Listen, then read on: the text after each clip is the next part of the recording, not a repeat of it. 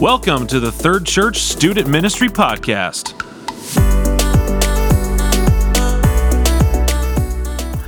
Hello, everyone. Excited to be back with you for another installment of the Third Church Student Ministry Podcast. This week, we are going to be talking about Chapter 1 from the book It's Personal, 5 Questions You Should Answer to Give Every Kid Hope by Reggie Joiner. And again, just a reminder that we're using this book as a basic skeleton for this teaching series, if you want to call it that, leadership development series. And this week, we are blessed to have Katie Peterson joining us to talk through this chapter and a little extra. So Katie, why don't you introduce yourself and jump into your takeaways from this chapter? Yeah, thanks for having me here today, Brett. My name is Katie Peterson, Life Stage Pastor here at Third Church, and I love that you are going through this book. One of the things that I underlined in this first chapter, it's possible to lead a small group, and I think not only lead a small group, but it's possible to be in ministry and miss the entire point of ministry. And so I love that we're taking a deeper dive into this year as a team, as those who are leading students, this next generation. So thanks for having me. One of my first takeaways, I thought of you, Brett, and I see you, and I just think, oh, you are such a master recruiter. You can you do such a great job with getting folks put into leadership roles and volunteer roles, those kind of things. And I wonder for those who are listening out there, what was your why when probably Brett or Chrissy asked you to be part of, or Allie, to be part of the student ministry team? What was your why? And, sometimes the why is you think that if you show up consistently for teenagers, you're going to be able to experience life more fully, and and will suddenly feel content and purposeful. Your life will have meaning. And I think there's a part of that is definitely true. But then there's also those mornings when you wake up frustrated. You may have more emails in your inbox from ministry than you do from other life things, from family and friends and work and all that kind of stuff. You might be thinking through, oh, I wish I wouldn't have said this last night in small group. I wish I would have said this. All those other kind of things. And this idea of making things personal is really, it's the difference between being a fulfilled leader or a frustrated leader. Yep. And so I love that we're taking that deeper dive into that this year.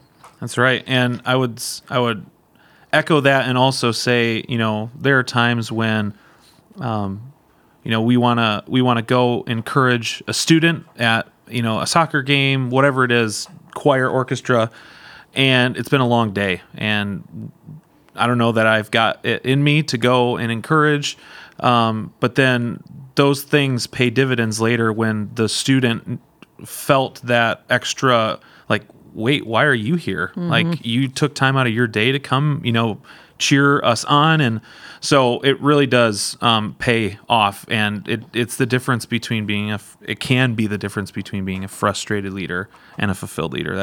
That's good. Mm-hmm. Yeah. Yep.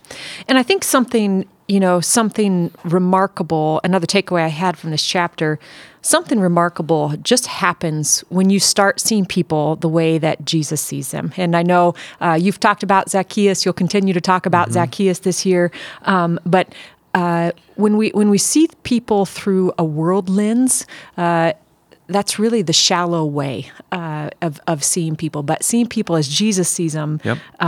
There's just a shift that happens. And actually, I love that we're doing this for the student ministry leaders, but I also think this is just a message for the church, Third Church, the Church Universal, because we need more leaders who are able to be more personal, because there are so many students and so many so even adults who just feel like they're invisible and ignored. But when we get personal with people, when we go that extra mile, like what you were talking about, the result of that personal ministry is hope. Yeah. And that just ties right into what we're talking about at Third Church as we're defining reality and looking at flourishing in exile. One of the ways that we flourish in exile is we continue to be a people of great hope. And we are the ones who get to bring that forward and call that forward especially in students. So, one of the things in the chapter was to stop and look around and see if there was someone, is there a student that needs you to see them? And if so, we can learn from Jesus's modeling, the way that he did it with Zacchaeus, identify a way that communicates value to them. Enter into their everyday world. Mm-hmm. Address what matters. Remove shame. It's not about shaming anyone for what they've done or haven't done. Yep. And then I love this one. Believe in the potential to do good. And so who are those students who have kind of pushed their way through the crowd, figuratively speaking, and really are longing for you to see their world, to know the fear that paralyzes them, and call out that hope that is inside of them? For sure. Oh, that's so good. And, this book, I probably failed to mention it in the intro. This book is tied to the story of Zacchaeus. So every chapter harkens back to how Jesus, how they put in the book, how Jesus on his way to the cross to save everyone took the time to save someone. So good. So on his way to the cross, he looked up in the tree, saw Zacchaeus, and then, those of you who are familiar with the story of Zacchaeus, what unfolded after that was, calling him by name, going to his home, being in his world, showing the people around him that, hey, you might think that way about Zacchaeus, but this is how I see him, and all the things you just said are harken back to that. So, my story of that is when I was in high school, I was one of the kids who would stretch my teacher's patience, stretch my coach's patience, did a lot of not listening and talking back and things like that. And I had developed quite a reputation at school as kind of being the kid to look out for. But I had people who knew my potential, knew my name, called out the best in me, loved me through the hard times when I'm sure I was very hard to love. And I still think of my high school leaders, Ken and Ross, my teachers, Mr. Spoolman, Mr. Bursma, Mr. Hiskus, people that came in early or stayed late to help me, to sit with me when I was in trouble and when things were looking grim. And they just called out truth and God's what they saw God had for my life, and that shifted everything for me. Mm-hmm. I was someone that could have easily taken a different path if it weren't for those caring people who called me by name and who called me to something greater than where I was at. That's so great. I think we all have that someone or someones in our life who's really marked our lives. I was thinking as you were talking, a few words that I wrote down about personal ministry from this chapter. Being personal takes time. There's a sacrifice in it. It takes time. It develops a culture of honor, and there's an investment there. And when I was just starting in ministry, I was asked to be a speaker, one of the keynote speakers at a women's ministry event, not for our church, for a different church. And I'll never forget, I missed the meeting that I was supposed to present my talk. And so, you've planned these things before. Yeah. Like if the keynote speaker is not there for the meeting, everything for that part of it is Put on hold? Yes, put on hold. So the questions aren't developed, all that kind of stuff. And I didn't put it on my calendar and totally blew it off. the next morning, the gal who is leading the event called.